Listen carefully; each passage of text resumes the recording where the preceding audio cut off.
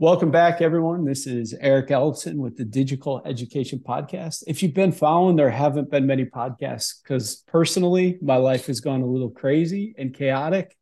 So after a few months pause, I'm back and we're going to load you up with some great conversations here coming up into the summer, end of spring, end of the school year, and into the summertime. And today I'm back for the first conversation that I'm excited to have with Stephen Carter. And Stephen Carter, if you've listened before, he was on the podcast in December when we talked about the Future Ready research that we did. But Stephen is the director of entrepreneurship at Cincinnati Hills Christian Academy in Ohio. And one of the things is Stephen wrote a blog, and then I asked him to write another blog for us at Baylor. But in his blog, he talked about this idea of intrapreneurialism. And I'm going to struggle with saying that the whole time because my mind just wants to go to entrepreneurism. But Stephen, in your blog, you set up this idea for intrapreneurialism within a school or within an organization. So help us understand, and thank you for coming back, but help us understand the difference between entrepreneur and intrapreneur within a school. I love it, Eric. I love it. And thank you for having me on. And I like that, you kind of struggle with the two because autocorrect also struggles with those. When I write intrapreneurship, it becomes entrepreneurship, right? Because it's like, well, that's what you're talking about. And they are so similar because the mindset is the same. When we talk about entrepreneurship, what we here at Cincinnati Hills Christian Academy are talking about is this idea of growth mindset, grit, redefining failure, opportunity seeking, empathy, and effective communication. Now, those core values, those 6 attributes I just listed, I will tell you that is what makes someone thrive and succeed. That's what helps them add value. Now, we call it the entrepreneurial mindset. And we'll sometimes have parents push back and they say, well, I don't know about that because I don't know if I want my kid to be an entrepreneur, right? I mean, starting a business out of our garage, I don't know. And that's kind of our point is like, look, this is not about churning out entrepreneurs. This is about helping people think like entrepreneurs. Now, you can think like an entrepreneur and you can be an accountant. You can be a veterinarian. You can be a doctor. You can have a job in the corporate world. You can be an educator and think like an entrepreneur. What we call that is intrapreneurship. You are entrepreneurial minded within an organization. You're a teacher in a classroom. Guess what? You're an entrepreneur. You are attempting to sell Kellogg's cereal. Guess what? You're an entrepreneur. You don't own your business, but you think about it from the perspective of how can I grow this business? That makes you intensely valuable to the leadership team of your organization. Okay. I have so many more questions, but before we go in the many different directions that my mind goes, the question I want you to dig at a little bit too in that, because a lot of this resonates with me because of who I am and where I've been and what I've been able to do in education and in schools. But I want you to differentiate the difference between intrapreneurship and what most school leaders would think about the traditional talent pipeline within the system. So, Eric, the article that you referenced at the beginning of the podcast is an article I wrote for Intrepid Ed News. And I chose that platform because they were looking for something a little bit controversial. And this is a controversial topic. This flies in the face of traditional education and the way we recruit and fill spaces in our schools. We are looking for people, traditionally, we are looking for people who are thought leaders, people who have amassed certain levels of education, people who have done research, knowledge workers, right? That's the whole idea, is the knowledge worker economy. That's what we're looking for, right? Because we want them to share that knowledge with students. But as we transform what we're preparing our students for, we need to transform what we are hiring for. And this is so very important to schools because schools have really not always taken up the charge to model themselves after businesses. We've almost seen them as separate, right? Oh, the businesses are doing this, but we're a school. We're focused on different things. I would say not so much. I would say the school, when it begins to function more like a business, and businesses are big on intrapreneurship. This goes back to 1985 and a couple with the last name of Pinochet, who published a work on intrapreneurship. If you're a business leader and you've got a team who's thinking outside the box, they're thinking creatively, you've got a person who doesn't see a problem but sees an opportunity, you're going to hang on to that person because they're going to help grow your company. The same is true in a school. You get a teacher who thinks like an intrapreneur, who does things that are innovative, that are different, that push the envelope, who gets kids out of the classroom, who engages them on their level. Those are the kind of teachers that create what Dan Heath calls the power of moments. And it's those power of moments that have the power to transform lives. This is what education is all about, is transforming lives. And what I'm arguing is if we fill our school with people who are intrapreneurial minded, we have exponentially increased that transformation of life. And I think one of the things that it's really interesting, one of the things that we've done really good at modeling ourselves after with the big businesses is their bureaucracy. Right. That's so true. So we've taken the bureaucracy and slapped it on. And one of the things that you'll hear constantly from teachers is, I love what I get to do. I don't necessarily want to be an administrator, but that's the way up for me. Yes. Right. So I want to personalize it a little bit, because I know you shared your story with me when we talked about the Future Ready research, but you're kind of in that space too, where it's like, I was a classroom teacher, right? And then it was like, here, how does some of this even play out for you personally? It's been huge for me personally. And it goes back to a lovely quote that I heard a while ago that became so applicable during COVID, which was this idea that the learners will inherit the earth. The learned will find themselves perfectly prepared for a world that no longer exists. I think for a long time in education, we look for people who are learned. They've gone to school, they've done the work. We need to be looking for learners. And what I discovered in my own career was when I embraced the learner mindset. And, as an English teacher, I was reading, 50 books a year, but they were all fiction literature, and nothing against that. That's great stuff and really helped my teaching. When I made the transition to, I want to think like an entrepreneur, man, I was reading Jim Collins, I was reading Stephen Covey, I was reading Pat Lencioni. That transforms your thinking. You become a learner, you take that into the classroom, and you're able to bring opportunities out of problems that didn't previously exist. I would argue the path is no longer teacher, assistant principal, head of school. The path is you create that space, you bring engagement. And it's like Ray Kinsella with Field of Dreams. You build it, the people will come. And that kind of mentality is inspiring. So I got to tell you, Eric, early in my career, I worried a little bit about getting burned out and being one of those teachers who recycles old lessons. And everyone's like, oh, he was good way back when. I didn't want that. And in entrepreneurship, I have found a passion, a zest for education.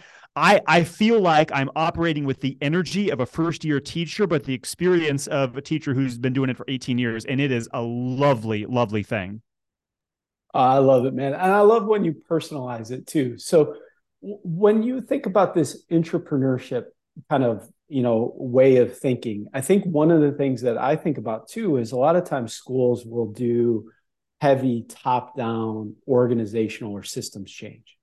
Right. And so it's costly, it's expensive, it's transitioning a whole organization to a different way of being. Whereas I think, like, especially my time in Silicon Valley, where some of the best innovations have come from, is when an organization will do a spinoff, or when they'll, do an incubator of some sorts within the organization, where it's like, hey, we're not going to change who we are, but we're going to create something new. And then ultimately it's amazing to watch how that new thing changes who the organization is.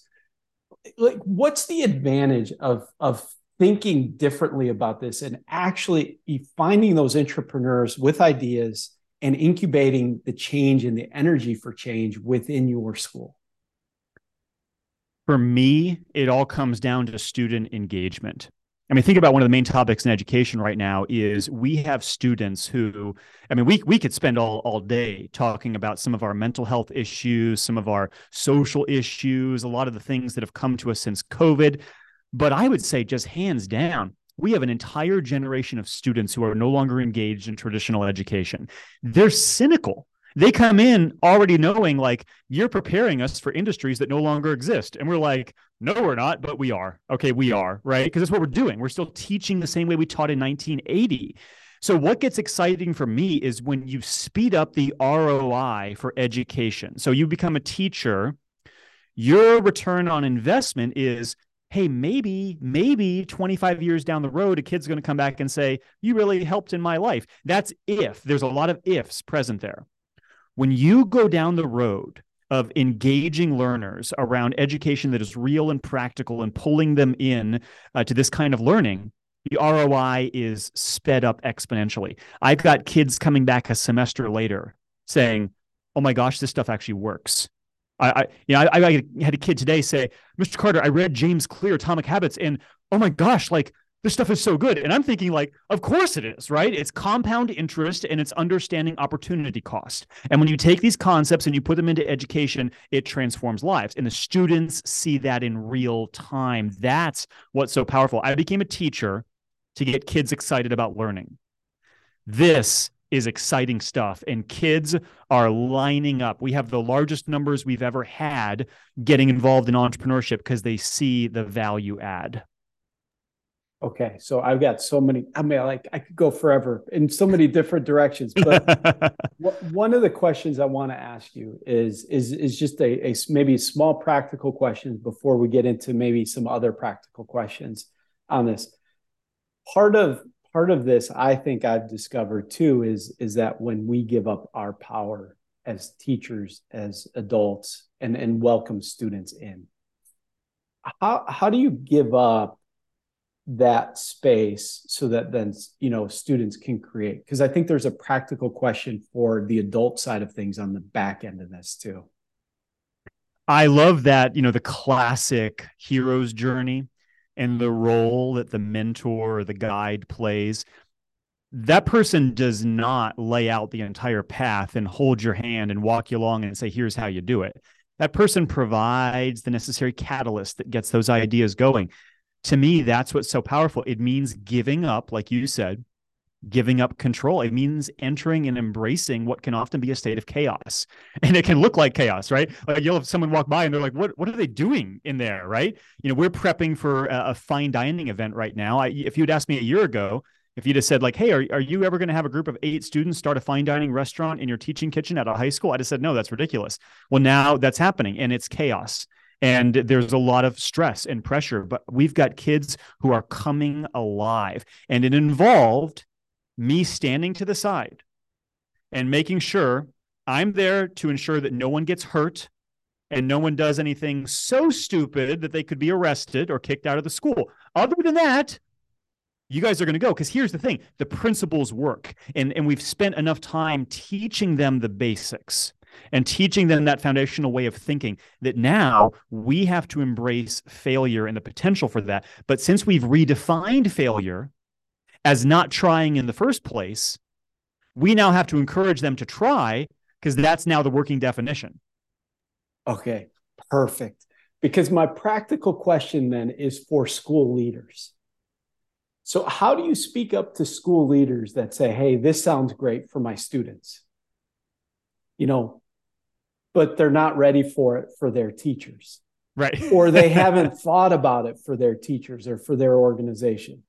Like, what are those practical things that then as you think about the leaders above you who've given you the opportunities or created the space for entrepreneurialism at a place like CHCA, but what would be a couple practical things that as a leader, here's what you could do to in some ways be comfortable creating this chaos in your school and knowing that, there's high trust in your people, but because there's high trust in your people and the work that you've done, there's going to be a payout on the back end. And Eric, I do want to preface this by saying that the entire conversation we're having is essentially controversial in that it flies at the root of everything that's traditional education. And so I preface this comment in saying that because some of this is it doesn't work for everybody and it scares some people. I've shared these thoughts and I've had people say, nope.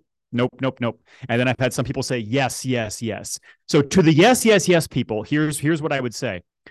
The concept is out there, right? Liz Wiseman calls them impact players. Seth Godin calls them linchpins. Ron Clark, right? CEO of the Ron Clark Academy, he's got a great book called Move Your Bus. He calls them runners. He identifies the runners, the joggers, the walkers, and the riders in your organization. Here's what I'd say to school leaders. We're not talking about opening the floodgates for every teacher to begin acting independently, creating crazy programming. We're not talking about like completely falling into chaos, right? That's not what we're talking about. We're talking about identifying those impact players in your organization who need a little bit more freedom. They need a little bit more autonomy, and they need some resources. All right. I mean, I can't tell you how frustrated I get when a school's like, oh, I want that. Oh, but we can't afford that. And I'm like, okay, how much did you spend on chemistry textbooks last year? Oh, well, we needed new editions. Did you though? Because here's the thing: the money should not be the chief concern. Student engagement should be the chief concern. And if you've got a teacher who is crushing it, and that teacher says, hey, I need $15,000 because there's this event I'm going to host that's going to get all kinds of attention and students excited, you better believe that teacher is going to get $15,000. Or even better, this is one of the things I talk about, give them resources, but not too many. Give them 10,000 and say, come up with the rest. And then maybe they go and they find a sponsor. Maybe they get creative. Maybe they start thinking. But an entrepreneurial culture is a trickle-down effect. We all know this, right? It's innate. It's going to trickle down from the top. You can't have students thinking like entrepreneurs or entrepreneurs if you don't have teachers in the classroom teaching that way. And you can't have teachers in the classroom if you don't have administrators allowing for freedom, autonomy, and resources. Well, and I love your point, right, too, where it's like, it's not everybody. And it's that place where it's like, you know what, look for the small investments. Look for the small investments that have big payoff and see where it takes you, right? Yes, we'll try that and see where it takes you. Because a lot of your story is we tried and it took us to that next place and it took us to that next place. What would be, you know, one of the things, like you mentioned Jim Collins, and I wrote an article a few years ago about his bus analogy. And I hate that bus analogy because nobody likes riding the bus that I know of. But it is that place. Like when you get to this place of entrepreneurialism, and I've seen it where schools will build up these entrepreneurs, they'll build up these great programs, they'll do some of these alternative things, or they'll do some of these things even within an English curriculum. I've seen some of these create amazing programs. And then that person then hits a ceiling where it's like, I'm still riding on the same bus. What keeps you coming back? Or what would be the practical thing that says, hey, as someone kind of excels in these places, how do you just let them in some ways rebuild the bus? It's a great question, Eric, and it's a question that I think has so many different answers to it because it's two-sided. It's about the individual, we'll say, impact player, and it's also about the administrator. An administrator can give freedom all day, but that person's going to have to step out of the cage to embrace that freedom, right? Then you can have someone who wants nothing but freedom and to get out of those confines, but the administrator is sitting on the lock. So it's this idea of understanding that value add. You mentioned kind of those small investments that have big payoffs. It's a lot like the famous Pareto principle, the 80-20 rule, where 80% of your results are coming from 20% of your investment.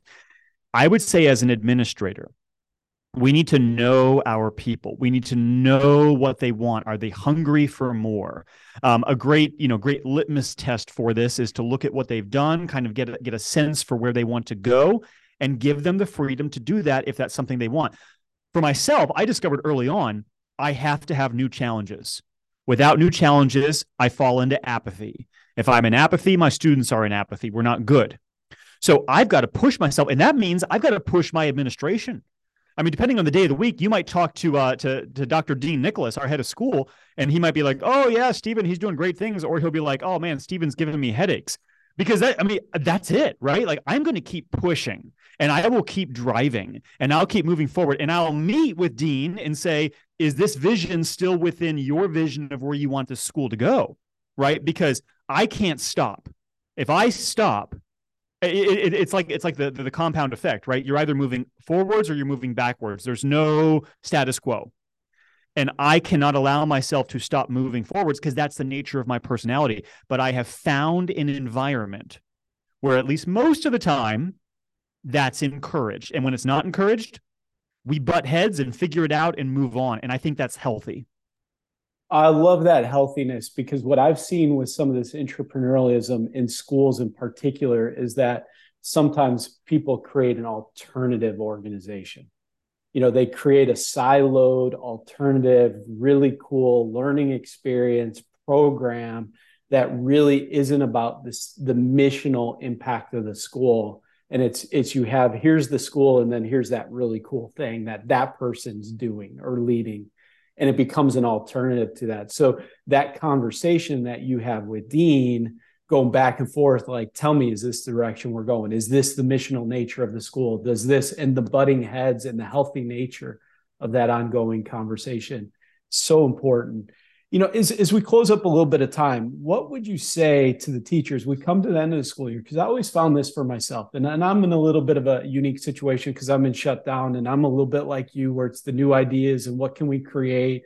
And that was the fun part of me being, in a department, in a big public school, where they let me recreate curriculum all the time and do some really cool programming stuff and to take over things, and then opportunities to be a part of school startups or turnarounds. And so a lot of this resonates with me. What would you say to that teacher that's at that place where it's like, I'm pretty good at what I do, but there's different ways we could do it. What would you say to them to encourage them to have some of these conversations with their leaders, or some of the next steps that they could take that says, hey, you know what? I care about my school. I care about my organization. I want to be here.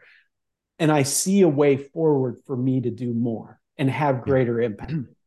Yeah, absolutely. And you've outlined several good questions to ask. I mean, the first question is, are you at a school where the culture encourages your growth?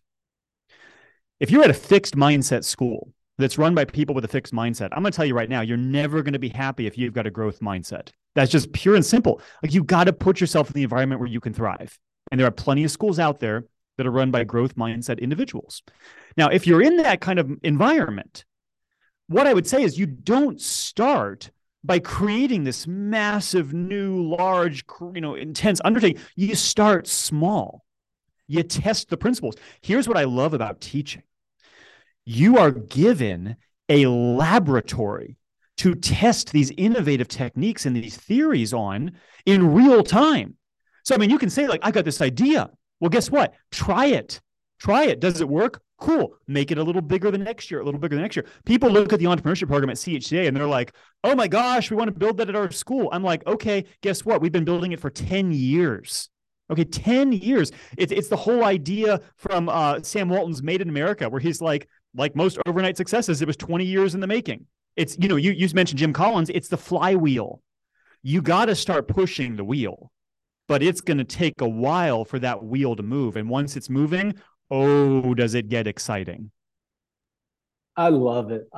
This is such a good conversation. And I can't wait for you to keep pushing more on this and for others to share.